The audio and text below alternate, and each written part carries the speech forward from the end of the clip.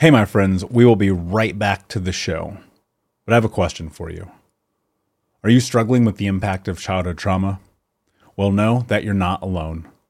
I'm here to let you know that I'm starting a brand new weekly coaching group that includes a year of life coaching, accountability, support, habit and goal setting, and more. I'm starting a waitlist for the group right now, and I'm only taking a handful of people. And I'll let you know that through this personalized coaching, we'll work together to help you understand how your childhood trauma has shaped your beliefs, behaviors, emotions, and will help you create a roadmap for healing and growth. Right now, you can schedule an absolutely free coaching session with me and get put on the wait list if you go to thinkunbroken.com. My friends, it's your time to turn your trauma into triumph, breakdowns into breakthroughs, and become the hero of your own story. And I'm here to support you in doing that. Just go to thinkunbroken.com to register for a free coaching call with me and to get put on the wait list for the brand new weekly coaching program.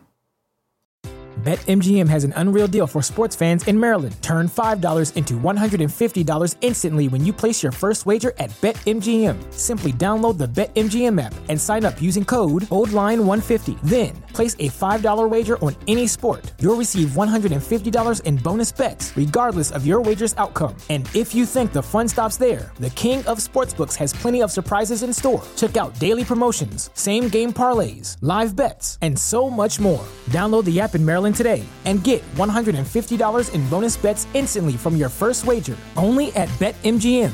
BetMGM and GameSense remind you to play responsibly. See BetMGM.com for terms. 21 plus only. Maryland only. New customer offer. Subject to eligibility requirements. Rewards are non-withdrawable bonus bets that expire in 7 days. From issuance, please play responsibly. For help, visit mdgamblinghelp.org or call 1-800-GAMBLER in partnership with MGM National Harbor. Promotional not available in Washington, D.C.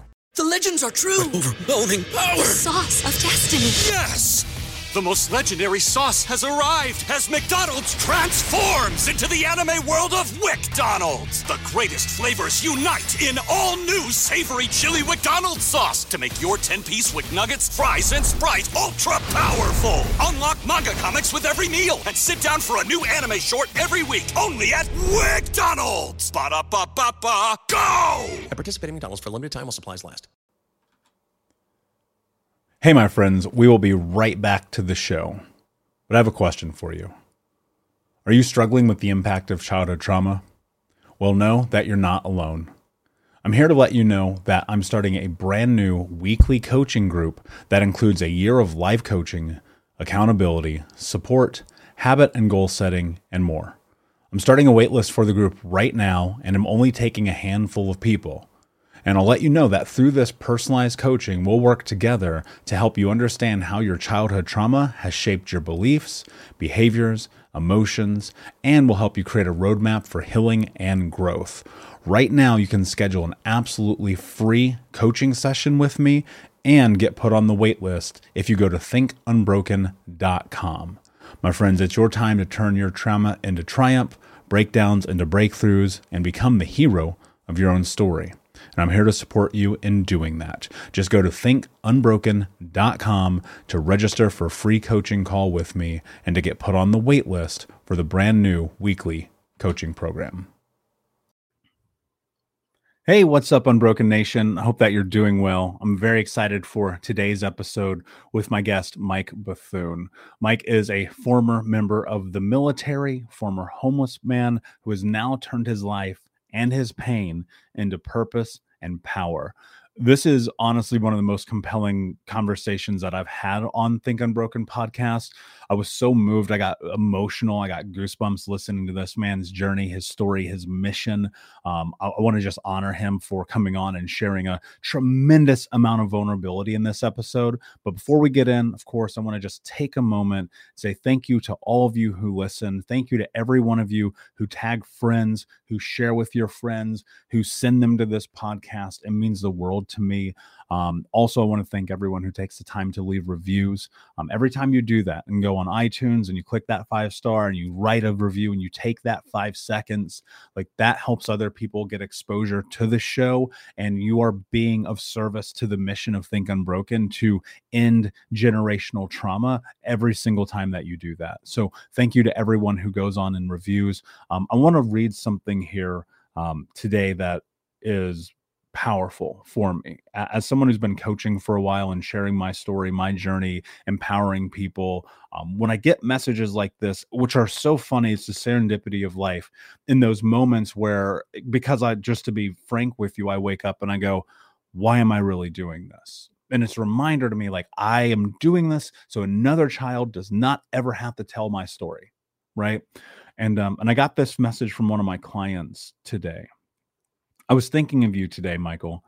I am present every day of my life because of the work we did, the presence I desired for too many years.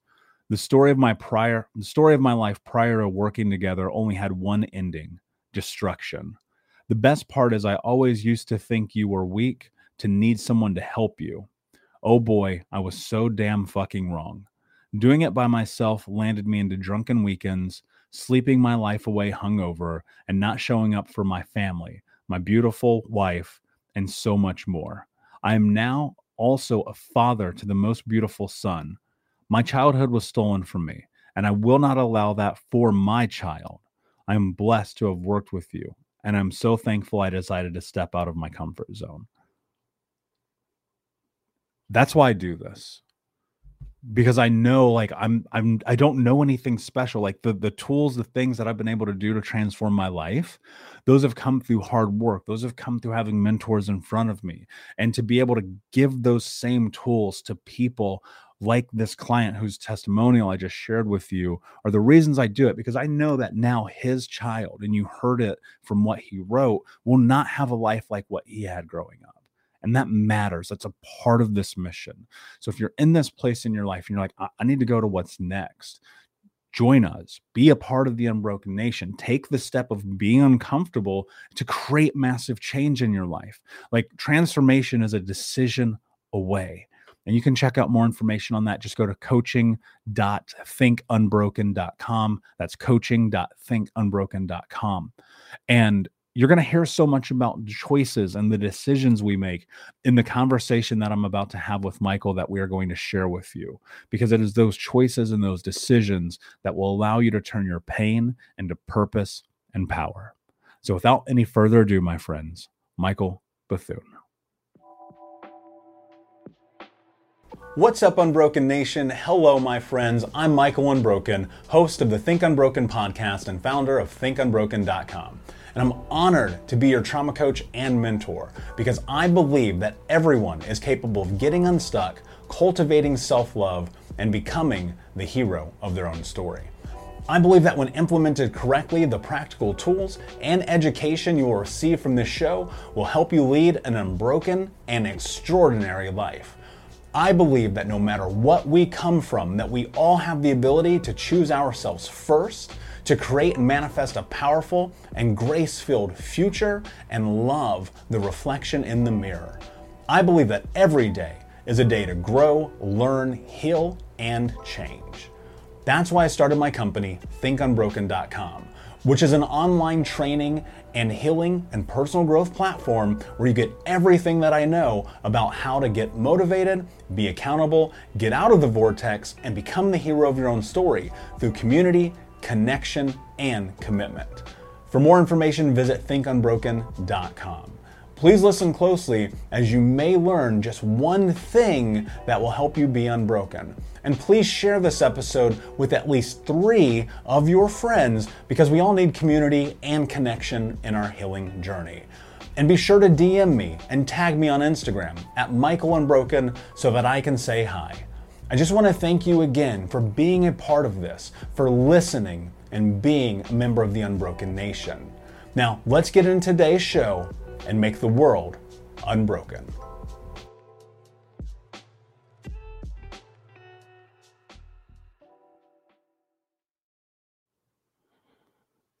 Hey, what's up, Unbroken Nation? Hope that you're doing well wherever you are in the world today. I am super excited to be back with you with another episode with my guest, Michael Bethune, who is a Grateful Grace recipient who returns the favor daily by helping to change the lives of others.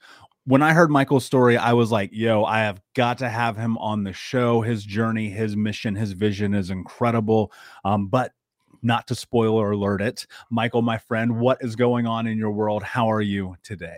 Hey, Michael. I am doing great. I'm doing great. No problems at all. Complaining is not a part of my forte because it's pretty pointless. I'm doing great always. I love it, man. I heard somebody say, whenever you tell people that you're doing fantastic, it'll throw them off guard because normally we just go, I'm fine. So I appreciate that. I'm doing great, man. I'm ready to rock and roll. Let's do it. Yes, sir. So that said, Michael, my friend, for context, can you tell the audience a little bit about your backstory and how you got to where you are today? Sure, absolutely. So I'm originally born and raised in Paterson, New Jersey, and raised in a good, solid family in the heart of the inner city. Um, was a pretty good athlete in school and thought that I was going to get certain scholarships, etc. in high school. Those things didn't happen, unfortunately, and I opted to go into the United States Army at 18 years old.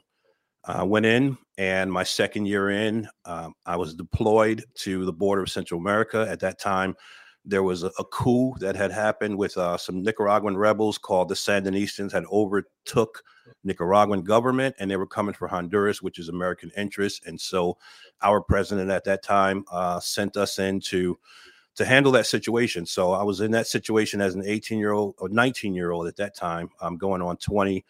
And it rocked my world pretty good. It was covert jungle warfare, if you will, because in that part of the world, it's all jungle, and it was just, there's no context for that kind of situation. But when you sign on the dotted line, I knew that was a probability that I could be deployed anywhere. And I was in the kind of a unit, engineer unit, where we build bridges, we blow bridges, we deal with a lot of C4 and explosives, and so we could be deployed anywhere in the world within 72 hours. And so so that happened, and in that environment, because the reality is so surreal and there's no context for how you function, all the military training in the world doesn't prepare you for that. When you're in it, and you just have to figure out a way to get through it. And so I would see, and this is no slight to the military, but I would see some of my other comrades, older comrades that had been deployed before. I would see them chewing these green leafy things, and I'd be like, well, what is that? And at the end of the day, I found out that they were coca leaves, because again, we're in lush jungle in Central America, and there's a whole lot of that going on in that area. And they would find these things, they would chew these things, and their whole mindset was, we're going to get numb as possible, so that we can't feel anything, even from a heart perspective, right? Because when you get asked to go on certain missions and do things to other human beings, well, you can't, if you have any kind of a heart, you can't do it in your regular heart. So you almost have to be anesthetized and become monster-like to a certain extent.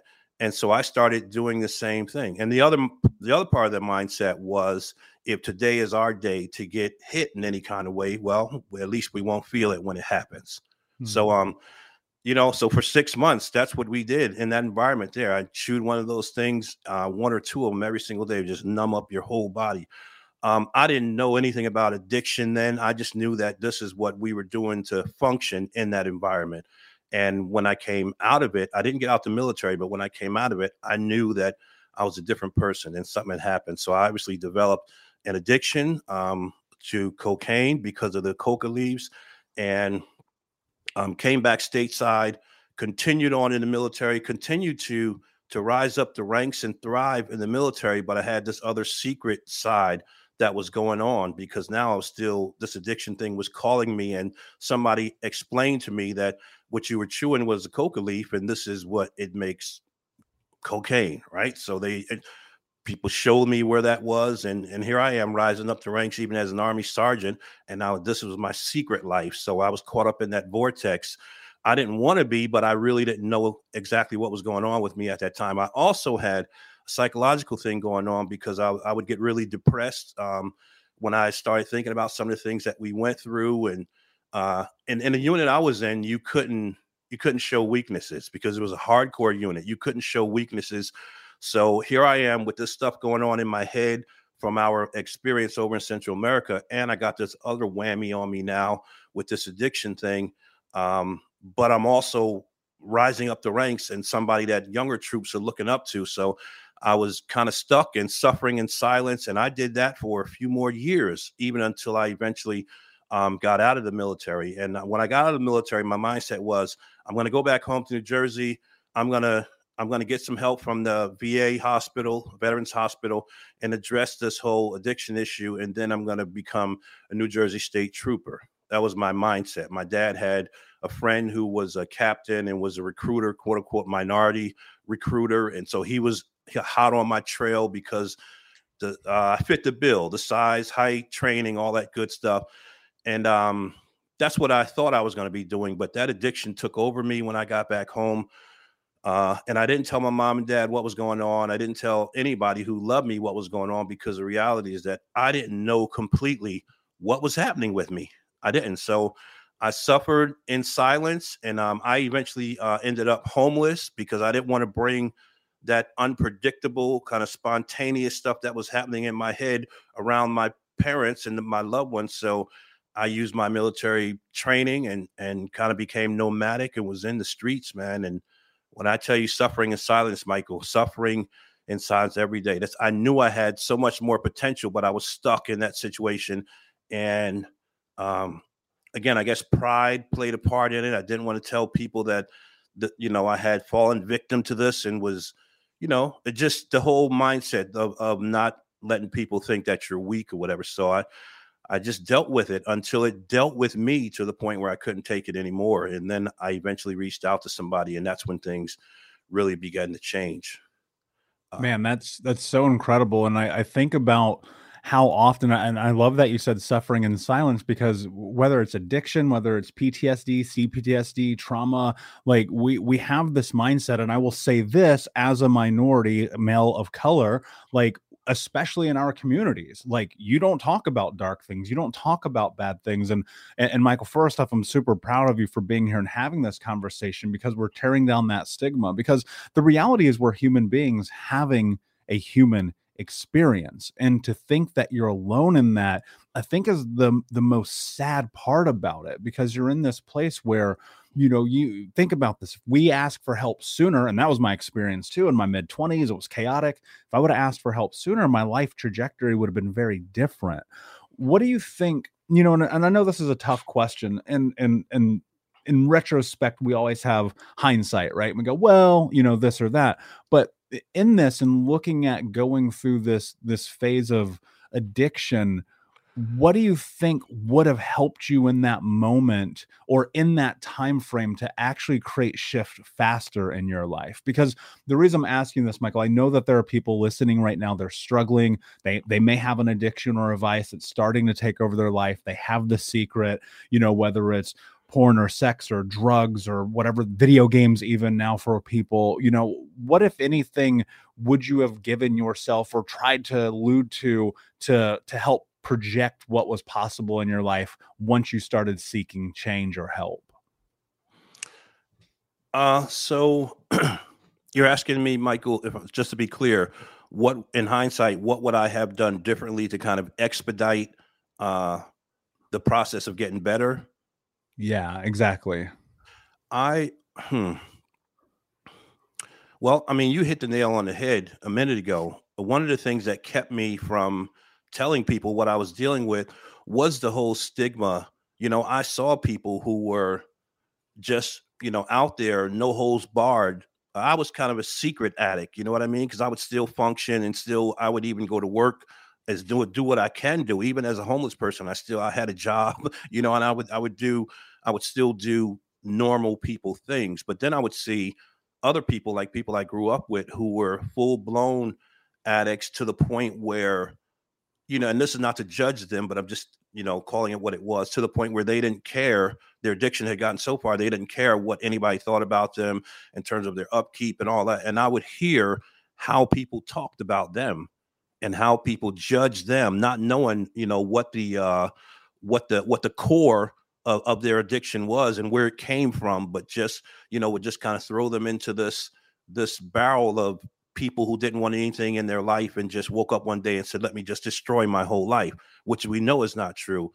And so, I guess to avoid all of that and to avoid what I thought was the embarrassment of people judging me and me seeming weak and all those other things, I wish that at that young age, I would have had the kind of fortitude that would have allowed me to, respect other people's opinions, but not to the point where it keeps me stuck in this debilitating situation. Let me go forward and go ahead and swallow my pride and ask for some help. I wish I would have been able to be that person at that time. In hindsight, that's what I would have done differently. Regardless of what anybody might say, this is my life and I have to go forward and get the help that I need. That's what I would have done differently. Man, that's super powerful. And I resonate with that in such a real way, because I just looked at so many different areas and time frames in my life where I'm just like, dude, get out of your own way. Like, what are you doing? You know that there are resources, there are things available. And, I think it's everyone's independent journey, and that's not to cast judgment. I'm not saying that it's only a parlay here in your experience. I'm really curious because you mentioned this to me, and I want you to share this experience with the audience. One of the pivotal paradigm shifts in your life being around meeting your mentor and him saying something to you that really kind of hit home. Absolutely. Yeah. So when I did reach out for help, I went to a place in New Jersey, a place in Morristown, New Jersey. I'll never forget it. Thank God for a place called it's a Christian place, so it deals with the spiritual part of things, and also they offer clinical counseling too. And it was recommended to me to go to that place, and in that place, I met an individual by the name of Reverend Dr. Solomon J. Tividay. He was a gentleman from India, and he had come here decades ago and went to school and got all these degrees in counseling and all. And he was also a pastor. And that man became my mentor. He saw in me something that I didn't see in myself at all. And he began to counsel me. He kind of took me on as his own project, as his mentee, if you will. And after a few counseling sessions, he said to me one day, he said, Mike, he said, you have tremendous potential, but you have to get over the fear and deal with the pain. He says you're stuck in life because you have been in an abnormal situation for so long that now the abnormal has become so comfortable to you that the abnormal is normal. And that's why your life is stuck. That's why your life is paralyzed. And then he said these words, and these are words that I'll never forget. I tell him wherever I go. He said, Mike, when the pain of where you are in life right now is greater or more powerful than the fear of where you have the ability to go, that's when you'll move. That's when you move. And that conversation right there, that statement right there was so pivotal to me because he began to help me understand that pain and fear are both dual motivators, right? They'll either paralyze us or they'll propel us. And it's all based on our perception of how we see our situation. He said to me that you have the way that you can begin to move is that you have to stop seeing your life and your life's journey and all that happened in the military and in the streets and all. You have to stop seeing it as something that happened to you and start seeing it as possibly something that could have very well happened for you, because you've gained the strength and the fortitude from having gone through all that you can now leverage and kind of take the power out of the pain that once paralyzed you and now use that power to push you and propel you into your full potential. And that changed my life right there, Michael. That statement right there set me off on a trajectory that hasn't stopped going yet, all these years later. Hey, Unbroken Nation, a quick pause in today's episode to tell you about the brand new Think Unbroken app. That's right, I just released a brand new app in the App Store that you can take the first course in the Think Unbroken curriculum, the 5 Keys to Healing Trauma. It's a 7-day course for free. All you have to do is go into your App Store right now. You can pause this video and search Think Unbroken. That's on both Apple and Android. And you can take the Think Unbroken 5 Keys to Healing Trauma 7-day course for free. This is daily coaching from me. It's daily activities, daily check-ins. I built this course in this app specifically to bring huge value to you in your life, where you're at and what you're trying to do and going next and becoming the hero of your own story. So check out the App Store, again, Apple and Android. Just simply search Think Unbroken and you will see the Think Unbroken app. And until next time, my friend, be unbroken. Man, that's so beautiful and profound. And, here's what I think is very interesting. What was happening in your life in that moment that allowed you to accept that? Because I think one of the really difficult parts of the human experience is coming back to that thing about pride and us being like, I don't need that right now. I'll figure this out. What happened for you that allowed you to take that in, to accept it, to acknowledge it, and then to do something about it? Because I think it's one thing to hear something, and it's a whole other thing to let it impact and change your life. Yeah. Well, I knew with absolute certainty that this man was put in my life by God. I have to use that terminology. I believe that 1,000%. And just his wisdom. I mean, thank God for my earthly dad, who's still on this side of life at 83 years old, still chugging along, going strong. Thank God for him. And he gave me everything he could. He taught me everything he could. And I'll forever appreciate him for that. But this man here was somebody who had a different skill set that was able to bring out of me a level of potential that nobody else was capable of doing up until that point in my life. And I knew this, and I knew he had my best interest at hand. I knew that I wasn't just another one of his counseling subjects that he was doing a test case on, that he really had a vested interest in seeing my potential come forward. And because he believed in me so much, his belief in me started having me believe more in myself as well. I kind of rode his belief until I began to say, you know what, I really, maybe I am this guy that he's saying I have the potential to be. So that just sparked something else in me. What allowed me to accept all the information that he was giving me was because I had gotten to a place in life where I realized that I've always thought that I was a good thinker. I still believe that way, with humility, coupled with humility.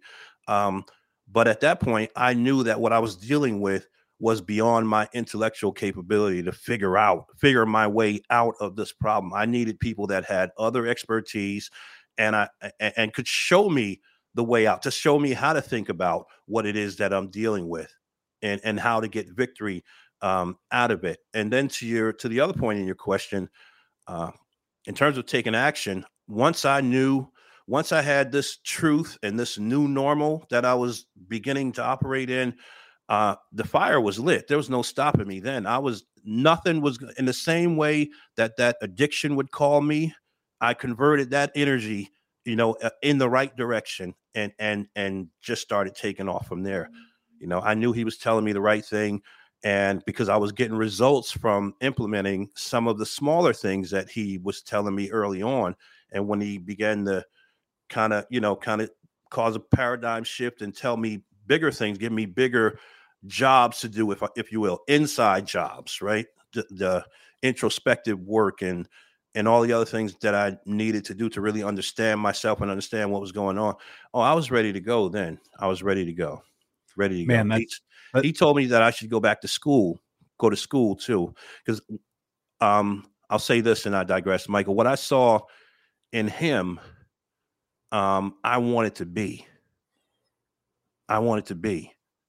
And I wanted to help people just like him. He was just the perfect role model. And so I started out on that path and haven't stopped going since.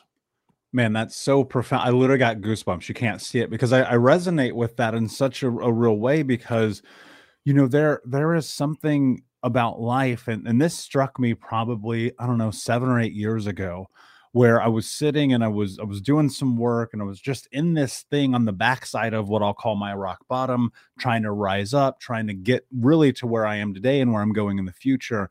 And I had this like lightning bolt moment. And I was like, it takes as much energy to destroy your life as it does to build your life. And it sounds to me so much like one of the things that happened is you just started to have a transference of energy. You changed the way you thought. What about, talk to me, and I know this might be a little off topic, but what was happening in your mind as you were going through this process and the way that you were speaking to yourself? Like, because the reason I want to touch into that, because I fully believe that so much of what happens in our life starts up here in our head. And you mentioned that you, with humility, which I appreciate, that you're a great thinker. So what was happening prior to this conversation with your mentor and the way that you were thinking about your life and after? Yeah. So prior to the conversation, the way I was thinking about my life was, I actually thought that for a while there, I thought this is what I thought. When I was caught up in the addiction thing and the homeless thing, I would say to myself every single day, I said, you know what?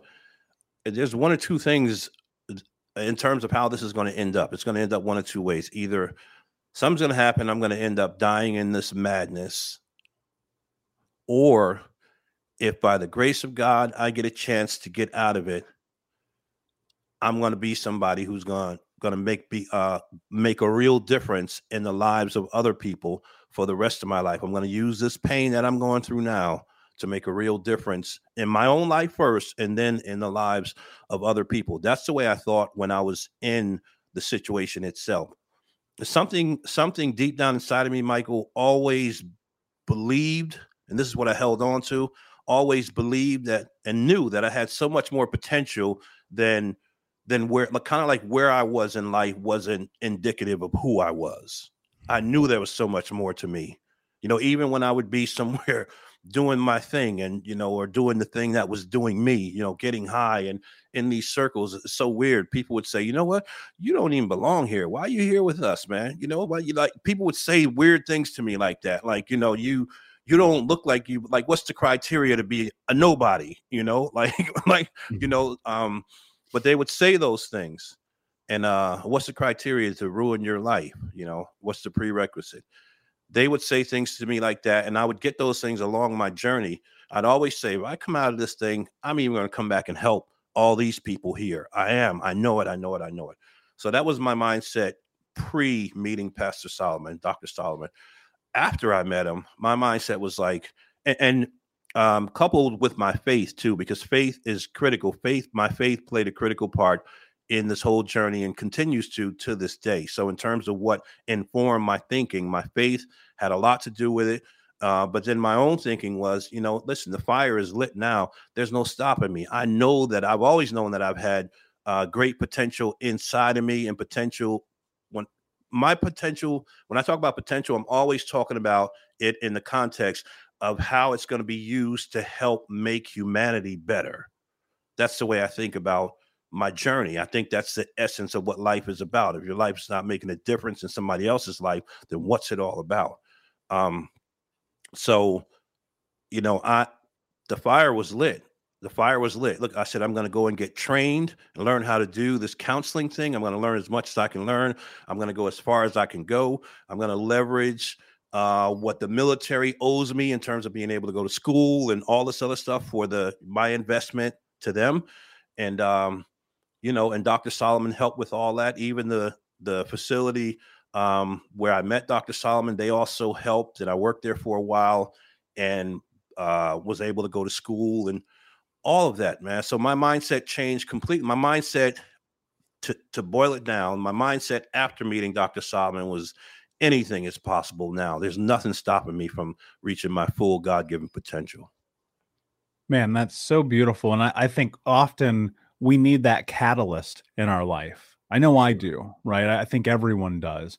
And I often measure it in the same way that you did, and with my mentors and who I look up to in the world, as I just simply go, they're where I want to go. They're in the direction where I'm heading. And I sometimes I look back and I go and I look in the other direction. I think to myself, like, I still love those people back here. I still support those people back here behind on the other pathway that I could have taken will always bring value to my life. But the reality is, to build what I want, I'm going to have to go in this direction.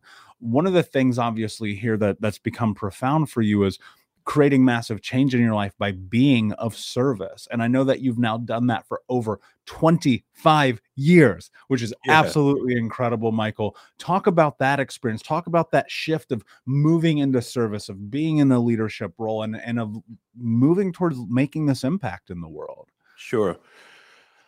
So another one of Dr. Solomon's suggestions to me was, once he realized that that part of my vision at that point was to do what he was doing someday, he recommended that I go to school. And so I spoke to a few more people at that who were significant in my life at that time. One was another pastor there in that city in Marshtown, and I ended up choosing some schools. They pointed me to a few different places. Obviously, it was my choice. So I went back to school. And over the course of 13 years, not 13 years straight, but kind of with breaks in between, but it ended up being a total of 13 years. I went back to school. I knocked out 3 degrees all the way up to, I finished up the master's level, a master's in theology coupled with counseling, pastoral care, clinical counseling, all of that. And I was on the verge of starting what they call a PsyD, which is a doctor of psychology. It's not the PhD, but it's a doctor of psychology, because the specialty is specifically in psychology and clinical counseling. So it's a PsyD. And I was on the verge of starting that, but I didn't continue with it because something happened in my life. Somebody significant in my life at that time ended up getting really sick. And I had to be there for that person because they were there for me too when I started my journey of getting better. So I had to be there for them. And so I didn't finish that. And I haven't gone back to do it. I don't have a need to do it now at this point and at this stage. But while I was in the process of getting those degrees, I started working in different organizations, right? I started submitting resumes to different organizations, and I ended up working in the high leadership, directing a couple programs, helping to develop different programs that help people that are stuck in life and after having dealt with different adverse situations. I worked with one organization for 8 years that works with homeless youth that have aged out of foster care, and homeless youth, 18 to 22-year-olds, they hit 18 years old, they don't get adopted. They're given a state check, a monthly check, and kind of let go to the streets and told to fend for themselves. And a lot of people don't know that group right there represents the second largest wave of homeless people in the United States, only second to veterans coming back from war and deployment. So I worked with them for years. I've worked in battered women's shelters. I've worked in detoxes and clinics for people trying to get help with addiction, et cetera. I've done all of that. And it all fits right into the stream of the things that Dr. Solomon trained me. I mean, I don't think I've said much of anything different to the probably thousands of people that I've worked with over those years. It all comes back to the root of how Dr. Solomon worked with me and the level of compassion that he put into his work as well for humanity that find themselves in a difficult state. So I've done that for years and years and years. And it's what I love to do. It's one of those reciprocal things, you like the only way you stay well is by helping other people stay well. I think it's intrinsically connected. Even what we do right here and helping people, it's still all connected to the journey in some way or another. So that's who I am in a nutshell. That's what I've done over all these years in the New York and New Jersey area, in the Northeast. But I've also been able to travel different places and speak, and a couple more things too. Yeah. Man, that's really beautiful, because I think I'm right in alignment with you. That's the whole purpose of doing this show, of creating Think Unbroken, of leading the way that I do, because I found that being of service is literally the only thing that pulled me out of like the darkness of my life, and being able to share the stories and the journeys and the mission of people like you is just, it's so empowering for me personally, but also I know for the people listening. And, I always think about this. If you're in this place in your life where you're miserable, where it's dark, like, go be of service. Go. I dare you to stop thinking about yourself for 5 minutes and go be of service to someone else, and your life will be profoundly different. But to your point earlier, if I come back a little bit, I think that we get to this place where we get paralyzed by this idea of our new normal, right? And people are stuck in this pain of their current reality. How do people start to transform that in the way that you did, from pain into power and into purpose? Yeah, so I think that even, and I share this in my book too. I guess we'll talk about that later. But before you can even deal with the pain itself, um, before you can even acknowledge the reality of the pain, wherever the pain came from, whether you caused it or whether somebody else caused it, whether came by way of abuse, whatever, that pain is there, and pain goes underground, but not away. It may lie dormant down there for 20, 25 years, and given the right set of life storms, it'll come bubbling up and end up getting projected on people who might have had nothing to do with it at all. So before you can even acknowledge the pain, you have to address the fear. What is the fear that's keeping you? That's what I had to ask myself that question when Pastor Solomon talked about the fear and pain. What is the fear? What was I afraid of? What was I afraid of? Well, that new normal had become so comfortable to me that I was afraid of who I would be without the comfort of those vices that, as crazy as it was, and as wrecked as my life was, at least that was a wrecked life that I knew and that I could control. So the fear was, who am I going to be? If you're telling me to give all this stuff up here, I know I have this potential in me, but it's a scary thing. Who am I going to be on the other side of this change? What's my comfort blanket that I'm going to have to hold on to on the other side of this change? So the fear has to be addressed first before you can even get to really acknowledging the pain and getting to the core of the pain. And then another part of that process, Michael, is abandoning all the excuses. I used them all for a while until I met Dr. Solomon. And we again, whether or not we caused the pain, it to a certain extent, it becomes irrelevant as it relates to moving forward in life. Okay, whether it happened to you, and not to minimize anybody's pain, but whether it happened to you or whether you cause it yourself, the only way to start moving forward from it is to acknowledge that it is there, that it is real, that it does hurt like heck, that it has ruined my life, that it has paralyzed my forward progress, and that it has kept me from getting to the potential that I know I have, and taking action to move forward. Acknowledging it is the first step. And after you acknowledge it, then abandoning the excuses. Yeah, it could be Uncle so-and-so may have did some horrific stuff, and that's a terrible thing. But if it happened, it's already happened. It's already past tense. So we have to make a choice. We have to make a choice as to whether or not we're going to hold on to the comfort, the weird comfort that's in that pain because it's the only thing we know, or whether we're going to step out there and take a risk knowing that we have more potential down on the inside. That's the beginning right there. Abandoning those excuses, admit the truth. I had to admit the truth to myself. Mike, you made the choice.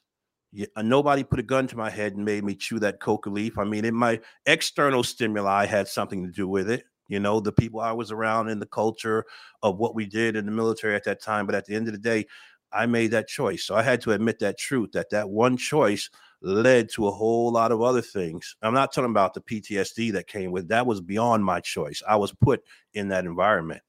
But I did make some choices in the process too that I had to acknowledge, I had to admit, and I had to stop making excuses for before I could get any real help. If you need help with pain or anxiety, let me tell you about one of my favorite tools. It's NW Recovery CBD oil. You may know that, and I've mentioned this before, I have chronic pain and massive anxiety, and CBD oil has been such a profound tool in my journey. Recently, NW Recovery came out with their key lime flavored CBD oil that is non-psychotropic. It is non-psychoactive. And for a person like me who has a panic attack, if I touch THC, this is the perfect combination of delicious key lime and CBD. Something I literally do not leave home without. For more information, you can go to nw-recovery.com and use the keyword unbroken to save 20% on your first order. Again, go to nw-recovery.com, keyword unbroken, and have CBD change your life. For people who are in that place where they're hearing this and they're like, yes, I understand that I've had these experiences happen, whether I did them or they happened to me. And I understand what you're saying, and I'm lost in the practicality of it, right? What I mean by that, Michael, is like when you're in this place and you're starting to have this acknowledgement, you're starting to look at the possibility of facing what's next in your life, but fear has kept you crippled because you've accepted that that is your reality. How do you really transform or transition into looking at life from the scope of what do I need to do to actually take control of my life? Because I think most people hear things like this and they get trapped because they don't ever have like a first step. And while you can look at acknowledgement and things like that, is it getting a coach? Is it getting a mentor? Is it going to like what is it really in a practical sense that someone can do when they're in this place, they're hearing this and they're just like, I just don't really know what to do. Yeah, I got you. So I think the first very practical step is, number one, fully believing that you're ready to make this step. And then the second thing is finding somebody that you can confide in to share what it is that, you're thinking. And this doesn't have to be the person that's going to take you all the way like Dr. Solomon did with me. This could be the person that will just be a compassionate listening ear for you to cathartic and even get it out of your system and put it into the atmosphere. So because you may have not told anybody any of the things that you've gone through throughout your life, or all the painful things that have kept you stuck, you probably have been suffering in silence for a long time. So the first step is making up your mind that you're ready to take the step. And then the second step in terms of practicality is finding somebody you can talk to, finding somebody you can confide in, finding somebody that you can share the truth of the gist of your story. That right there is going to bring all kinds of breakthrough for you, because you'll hear yourself tell it for the first time. And there's a liberation is in just being able to tell it yourself. So I think that's where you begin. Yeah, I agree. I think that's such a beautiful way to start into it, because I have found like the more, to your point, which I love that you said this, like the darkness, these secrets, they get buried underground. And when you bring them to light, they can't help but be in light. The darkness starts to go away. And I'm not saying it's going to happen overnight, because I think you'll agree with me that I don't believe that's how life works. But on a long enough timeline, you'll find that those things do transform. Those pains do turn into power. And that doesn't mean you have to be a speaker or write books or do any of those things. Maybe it just means being okay with the reflection in the mirror, loving yourself, showing up for your family, for your kids, for your community, for your church or your neighbors, or whatever it is that you need to be of service in your life. Michael, I know that you've written quite a few books, and one particularly struck me and hit me really close to home, and that was 8 Steps to Getting Unstuck in Life. And I'd love if you just take a moment and talk about that book and why you decided to write that. Yeah. So, July 14th, 2014, one of my brothers, there's five brothers. There was 5. Now there's 4 in this physical realm, 1 in the spiritual realm now. And my brother Ron, who was only 15, 16 months older than me, took his own life. He took his own life. Life kind of fell apart for him. Lost the best job he ever had. And then his marriage fell apart a few months after that. Don't know if the two are connected or not. It's a moot point at this point. But and then he began to spiral out of control in this deep depression. And on July 14th, he in Raleigh, North Carolina, he drove into a parking lot and had a loaded weapon and ended his life. And you talk about a new normal. Well, up until that point, no, our family was in terms of the family circle, it hadn't been broken. I said mom and dad are still in their 80s now, so all of everybody's here, and so that happened. That thrusted everybody into a really, really, really crazy place. Again, no reference point for something like that. Just like war, there's no reference point for what you do after a loved one takes their own life. You begin to move into this new normal after the bereavement period. You begin to adjust. You don't ever get over it, but you do find a way to get through it and to get on with life.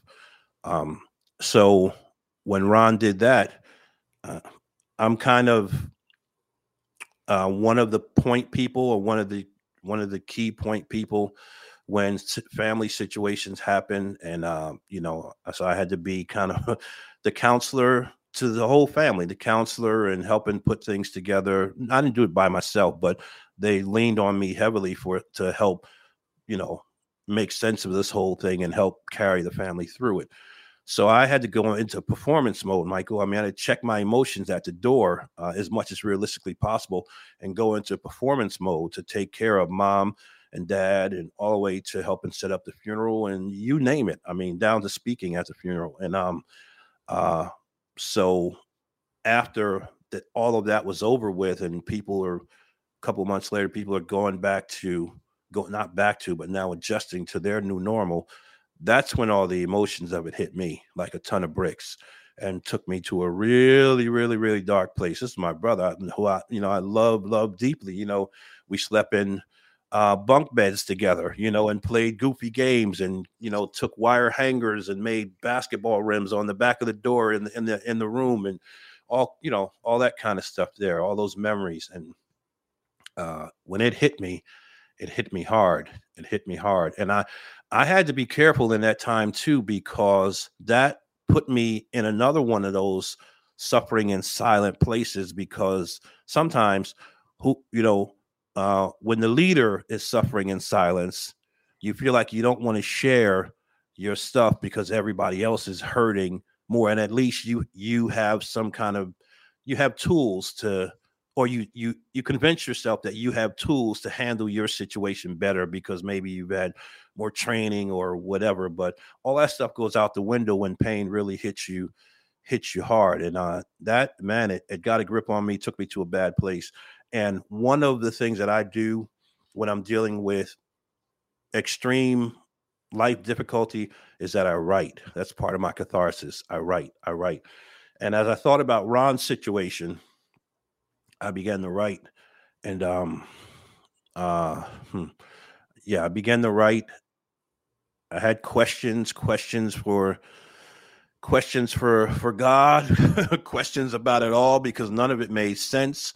We don't have a history of that anywhere in the lineage. It just, even in the culture itself, it just didn't make sense. And so I wrote, and all this different stuff that I was writing. I wondered if he'd have been able to do this, maybe this wouldn't happen. And some of what I was writing was predicated upon things that I had heard from his colleagues that he worked with in Raleigh. When we went down there to clean out his place, I talked to people that he worked with. I talked to people from the barbershop. I talked to people from the church. And everybody said that when this thing started happening, he disconnected from his whole network. And so he was a man on an island by himself. And he talk about silent suffering, he disconnected from the people that could have encouraged him in that season, and maybe it wouldn't have ended up that way. So those are some of the things I was writing, different steps that if he would have been able to take, maybe the outcome would have been different. And when I came out of that season, months later, I realized that I had all this content now that'll never help him, but I guess as it relates to his legacy, could kind of honor him by helping a whole lot of other people. And so I converted it and turned it into a book and turned it into a workshop, and probably did it at close to 100 places, with any place that would open the door, nonprofit, church, who, it didn't matter, any place, because hurting people are all over the place, and you don't know who is close to the edge, sitting there with a smile on their face, but in a deep, dark place in their real life. And so I still do the workshop, as people bring me in to do it. And it's one of the ways that I honor him, and one of the ways that I help other people who are close to the edge. That's where the book came from. That's so powerful, and such a beautiful testimony of your willingness to step into turning pain into power, right? And also a beautiful testimonial of vulnerability. And so thank you for that. I think one of the most difficult things that we have in the human experience is using and leveraging our own vulnerability to be able to impact, because I know this for certain, as someone who has had an attempt on their own life, like that book may have been extremely practical for me when I needed it. Right. And so you're doing this beautiful work, and I want to acknowledge you for that and say, thank you, of course, for coming on and sharing that with this audience. Before I ask you my last question, can you tell everyone where they can find you? Yeah, you can find me all over social media, at Michael Bethune or Mike Bethune. You can find me all over the place: Facebook, Instagram, LinkedIn, Twitter. And also my website is mikebethune.com. You can find me there, all those places. Awesome. And of course, we will put all of those notes and links in the show notes for you to check out. Michael, my friend, this has been absolutely phenomenal conversation. I think that you're going to bring a lot of light to people, and a lot of practical tools that they can use in their life to start to find this transformation. But my last question for you, my friend, is what does it mean to you to be unbroken?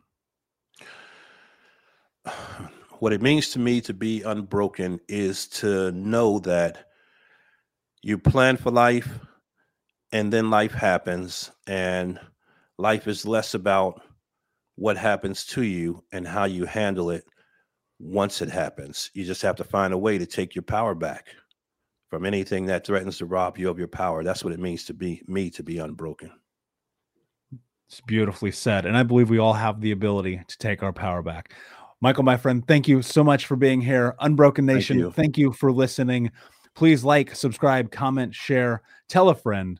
And until next time, my friends, be unbroken. I'll see you. Unbroken Nation, hope that you just got a tremendous amount of value from today's episode. I want to know what you think. Please do me a favor and review, rate, and share the episode with 3 friends on social media today. It would mean the world if you did, because ultimately at the end of the day, creating community and connection is how we heal generational trauma in the world. And I need your help to do that, Unbroken Nation. So if you're on iTunes or Spotify or wherever you are, please like, comment, share, review. I want to know not only what you like about the show, but how I can make the show better, how I can make this further about helping you on your healing journey. So do me a favor, and when you do, shoot me a screenshot of you making the review to my DM at Michael Unbroken on Instagram, so that I can have a conversation with you, say hi, and more importantly, so I can share it with the Unbroken Nation. Thank you so much, my friend. Hey, my friends, we will be right back to the show. But I have a question for you. Are you struggling with the impact of childhood trauma? Well, know that you're not alone. I'm here to let you know that I'm starting a brand new weekly coaching group that includes a year of live coaching, accountability, support, habit and goal setting, and more.